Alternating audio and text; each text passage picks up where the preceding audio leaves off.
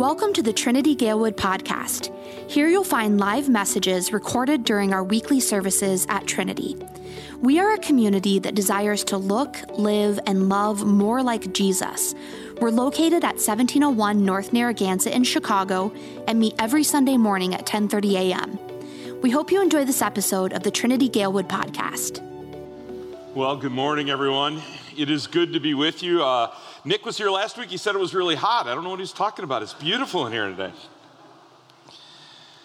So, you've probably heard the story in print. You've read it. You've seen it on television, in movies. Maybe you've even seen it play out in real life, in everyday life. A middle-aged man hits what we call a midlife crisis. And all of a sudden, his life just doesn't seem fulfilling. It doesn't seem like what he thought it was going to be. So it starts with he decides, I'm going to trade in the family sedan for a sports car.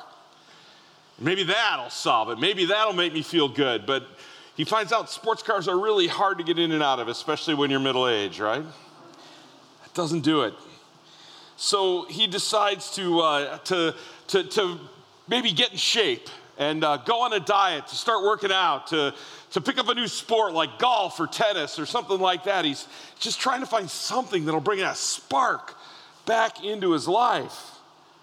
He might even start looking at the classifieds or LinkedIn and thinking maybe a new job, maybe a shift in career, maybe that'll make me feel fulfilled. Maybe that will replace what seems to be missing in my life. And if the story is really juicy, he has an affair. He cheats on his faithful wife of 28 years. So the question is, what's she gonna do when she finds out? Does she chase him down the driveway with a 5-iron? Does she divorce him? Or does she forgive him and welcome him back? Now, that seems like a strange way to start a sermon, doesn't it? But when we read through Ezekiel chapter 16, that's really the image that God uses, that vision of hope that God has for us this morning as we work our way through this book of Ezekiel. Now, just a quick reminder, last week we started in the very beginning of this book, and we heard that the setting is it's 592 BC. It's about 600 years before Jesus is born. And 5 years early, King Nebuchadnezzar of Babylon had come and laid siege to Jerusalem and eventually taken the city and stripped the temple of all the gold and the things that were there in the temple and taken 10,000 people, the brightest and the best, out of Jerusalem and carried them off into exile in Babylon, leaving behind just the old and the infirm, the poor.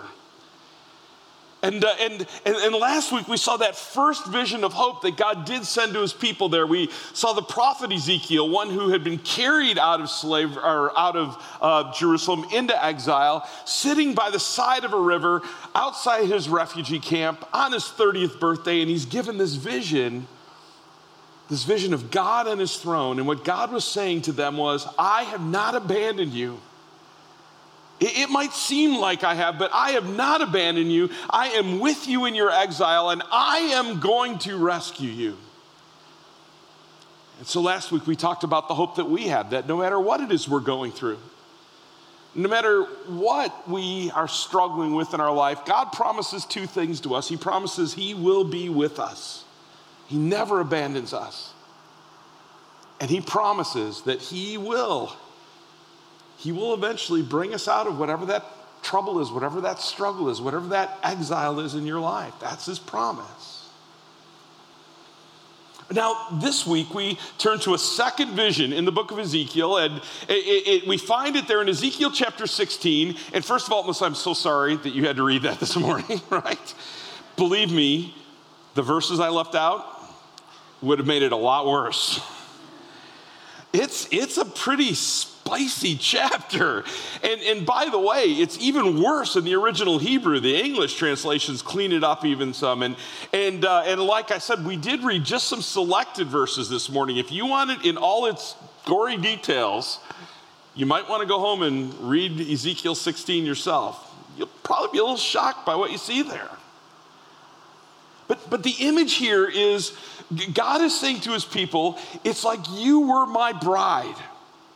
And not just my bride, my bride who was coming from horrible situations. And he said, to prepare you to be my bride, I bathed you with water. And I washed the blood from your previous injuries away from you. And I put ointments on you. And I clothed you with a beautiful embroidered dress. And God says, I did all this to prepare you to be my queen, to be my bride. And he says, it worked. It worked. Your fame spread among the nations on account of your beauty. Now, but by the way, this really came true in the life of God's people. He brought them out of slavery in Egypt. He led them through the wilderness to the promised land. He established them there in the promised land. And we're told that under King Solomon, when the beautiful temple was built and Solomon's beautiful palace was built, by the way, Solomon took twice as long to build his beautiful palace as he did the temple for God. That's kind of interesting.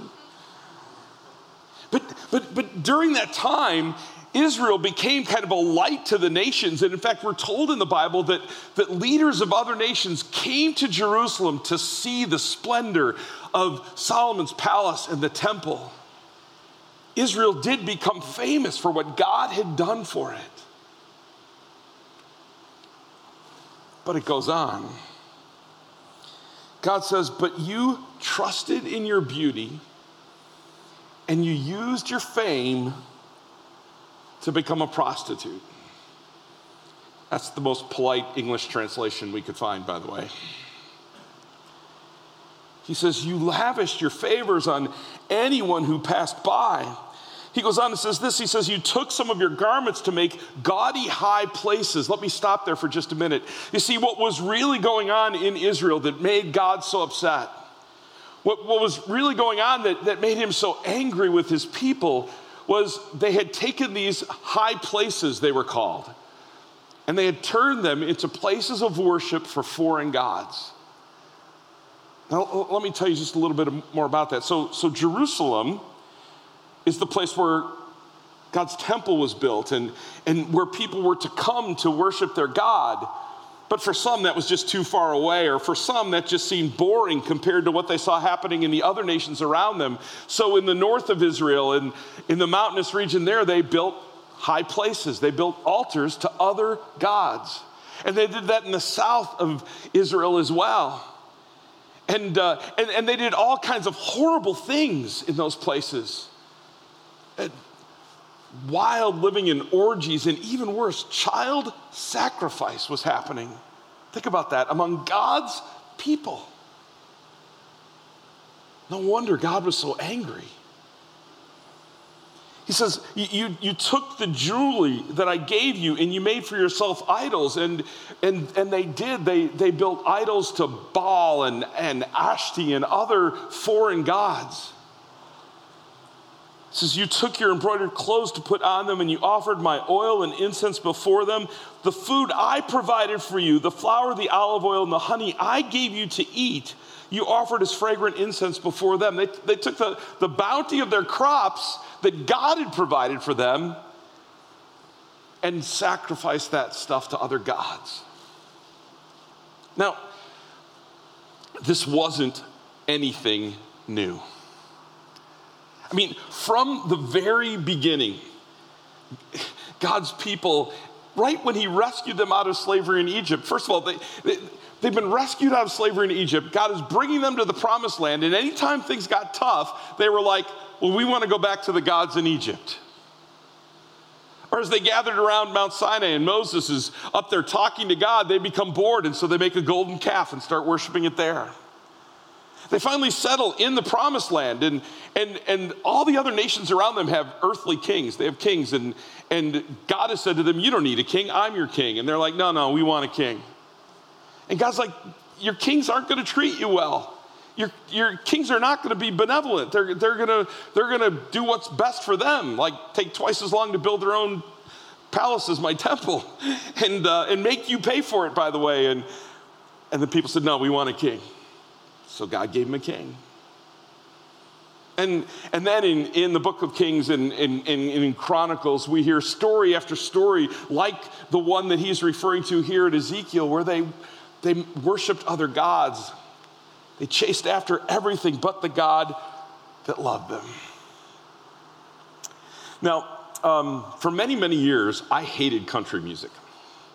In fact, if you would ask me, what kind of music do you like? I would say ABC.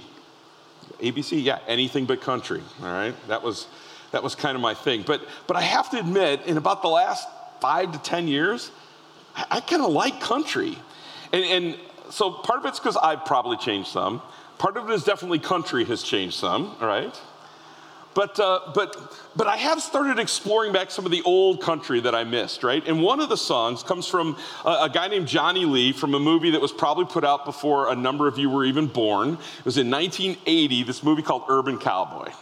And by the way, the story of Urban Cowboy is kind of like the story I told at the beginning today, right? It's that kind of story. And one of the songs that became popular because of that movie is the song Looking for Love in All the Wrong Places.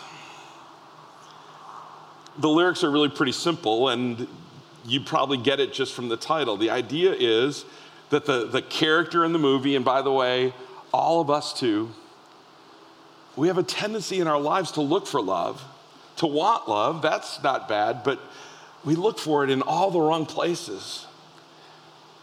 It's what the children of Israel were doing, and it's what we do too. I want to just give you a few examples of that. A lot of people look for love in money. They think if I could just make enough money, then that'll do it. You know, they did a survey once, and I find this fascinating. They said to people, how much more money would you need to be happy? And they went to people that made less than $50,000 a year, and they asked that question, how much more money would you need to be happy? And you know what they said? It's about $5,000 a year. If I just had like an extra 10%, I'd be happy. And by the way, they went to people that made $200,000 a year. They said, how much money would you need to be happy? And they said, you know what? About 20 grand a year. About 10%. And they actually went to people that made millions of dollars a year. And they said, how much more money would you need to be happy? And guess what it was? About 10%. See, the fact is, money doesn't make us happy. But we've been taught that just a little bit more would make all the difference in our lives. Or maybe it's not money for you. Maybe you're going, no, I get it, not money. But maybe for you, it's fame. I want people to know who I am. I want people in my neighborhood to know that I'm the cool person at the end of the block. Or I want people where I work to know I was the employee of the year last year. Or I want people in the Chicago area to have heard of me and know that I'm making a difference in our community. Or I want to be known as the best pastor in the whole world. And we think if people look up to us, if people know who we are, then that'll make us feel fulfilled. Or maybe you don't really care about fame, but what you want is power. You want control in your life. You want to be the boss. You want to be the one that makes the decisions. You don't want anybody making decisions for you. I remember when I was a little kid, I could not wait till I grew up so I could be in charge in my life. And then when I found out I'm not really in charge in my life, right? None of us are. But there's this illusion that just the more power we have, the more control we have over our lives or the lives of others around us, then we'll be happy. Or maybe you're looking for love in sex. The reality is there are a lot of people that think they have worth and meaning if other people look at them a certain way. Or they think that being sexually active is going to be that thing that helps them find love. And they confuse intimacy with love. They're not the same thing, are they? Or maybe for you, it seems much more noble than that. Maybe for you, it's significance. I read a book a while back as I was starting to think about retirement and stuff. And it was like from success to significance. And what they were saying is a lot of people strive for success, for fame, for power, for money. And what they find is those things don't answer it. But the answer is significance, to make a difference in the world, to leave the world a little better place. And that's a good thing. That's a noble thing. But that can't be where we find our self-worth either. You see, in fact, folks, all of these things, money and fame and sex and significance and power, those are all gifts from God. Those are all good things in our life. But when they become the center of our life, or when they become the thing that we think gives our life meaning and purpose, when it's where we go looking for love, we're always going to be disappointed. Now, I don't know what that thing is for you.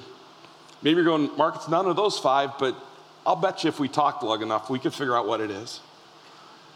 Because we all have a thing, don't we?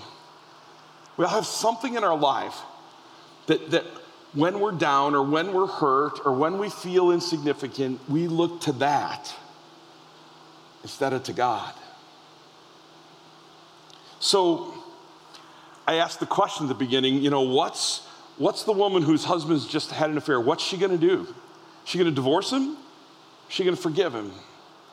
So God in this vision has set him up as the prince who has found his princess, and now she has turned away to others. What's he going to do?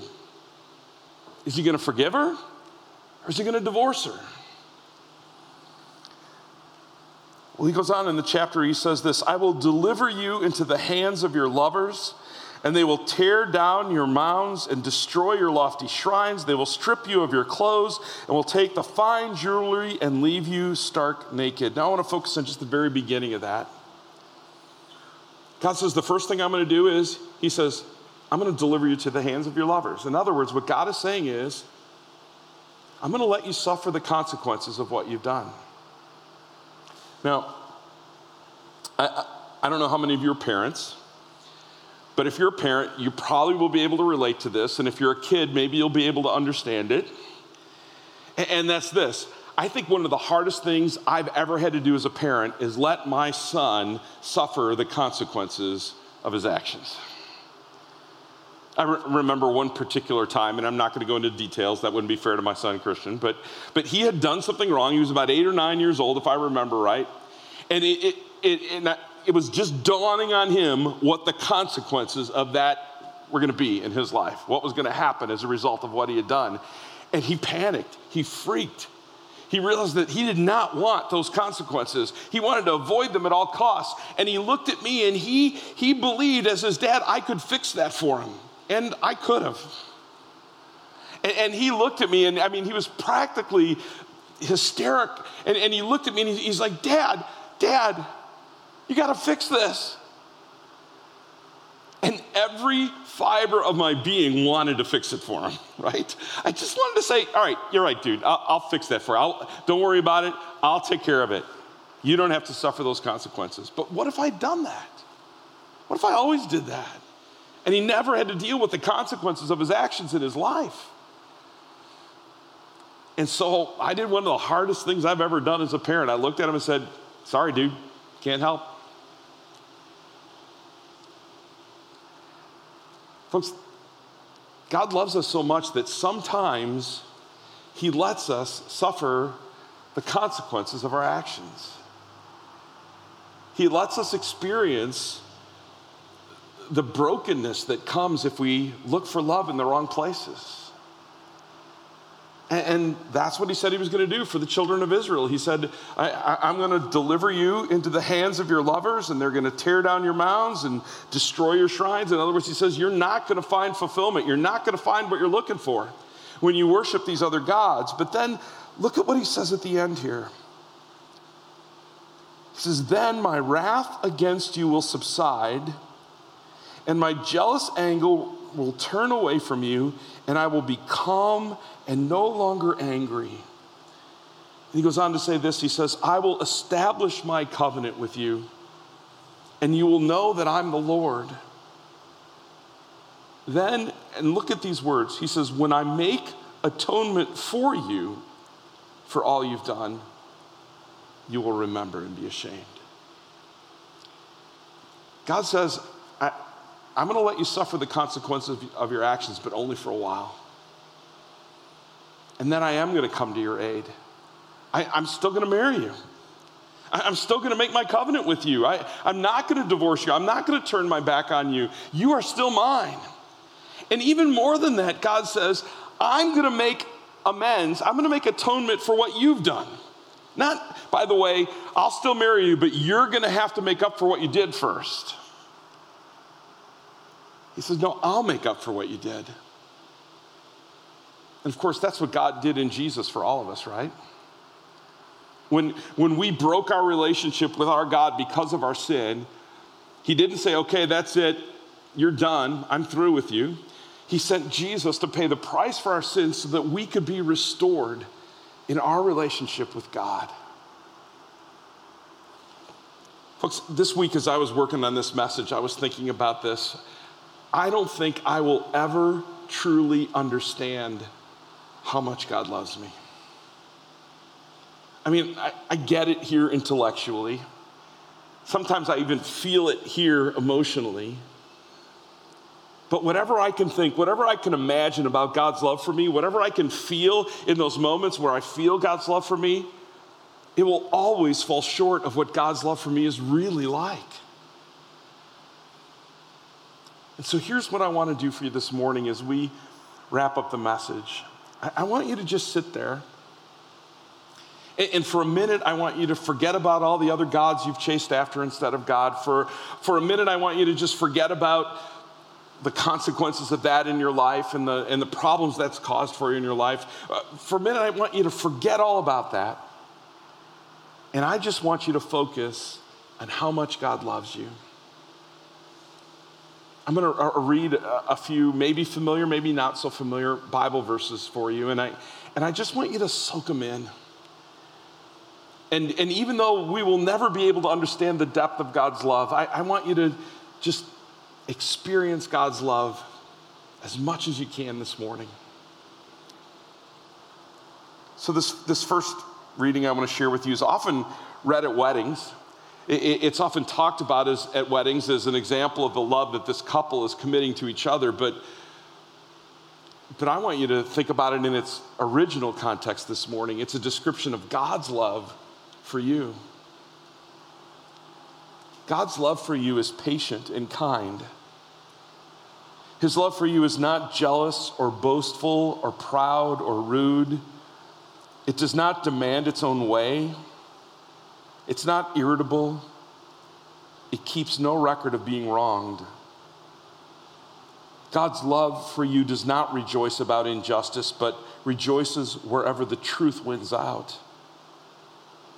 His love for you never gives up. It never loses faith in you, and it is always hopeful. His love for you endures through every circumstance in your life. And we heard this one earlier, but I want you to hear it again. This is from Romans chapter 8, and it says this: neither death nor life, neither angels nor demons, neither our fears for today or our worries about tomorrow, not even the powers of hell can separate you from God's love for you. No power in the sky above or in the earth below, indeed nothing in all creation will ever be able to separate us from the love of God that he revealed in Christ Jesus our Lord. And this is from Ephesians chapter 3, where Paul writes this. Paul says, I wish that you would have the power to understand, as all God's people should, how wide, how long, how high, and how deep his love is for you. Hear that one more time. His love for you is amazingly wide and long and high and deep. May you experience the love of Christ, though it is too great to understand fully. And finally this is from Psalm 36. Your unfailing love, O Lord, is as vast as the heavens. Your faithfulness reaches beyond the clouds. Your righteousness is like the mighty mountains, your justice like the ocean depths. How precious is your unfailing love, O God. Folks, God loves you dearly, more than you will ever know. And you don't have to look for love anywhere else but him. Would you bow your heads and would you pray with me?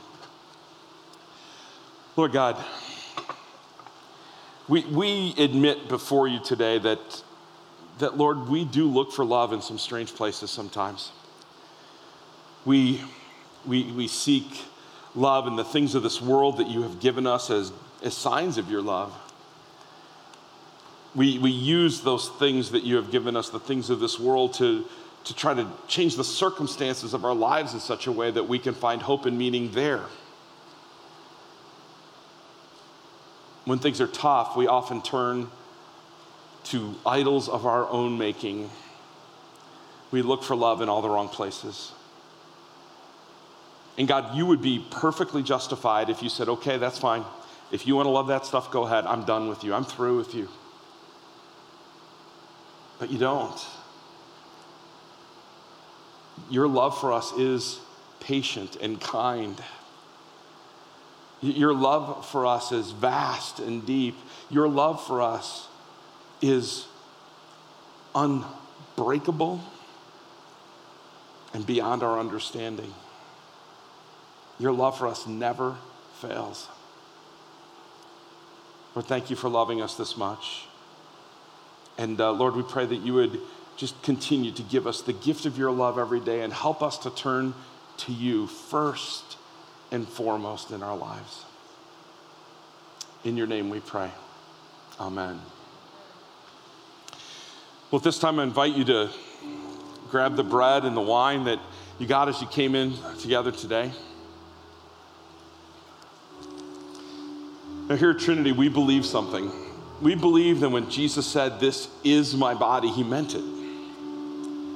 And we believe when he said, "This is my blood," he meant that too. And in some way that is beyond our understanding, here in bread and wine, we receive the true body and blood of our Lord and Savior Jesus. Now, let me ask you this for a second. Why would he do that? It's a little weird, isn't it? And in fact, by the way, some of the early leaders in the world, when they heard about this new Christian cult, these followers of Jesus, they said they eat his flesh and blood, and they called them cannibals. That was weird. Why would Jesus do that? Well, here's what I believe. I could tell my wife over and over and again, "I love you," and I'm sure she's glad to hear it. But she likes a hug every once in a while too. And we can hear, somebody stand up in front and read Bible passages and tell you over and over again how much God loves you. Or you can experience it too. And that's why in the night when Jesus was betrayed, he took bread and he blessed it and he broke it and he gave it to his disciples. And he said to them, "Take and eat. This is my body, which is given for you. Do this in remembrance of me." This time I invite you to receive the gift of God's love for you through the body of Jesus shed for you.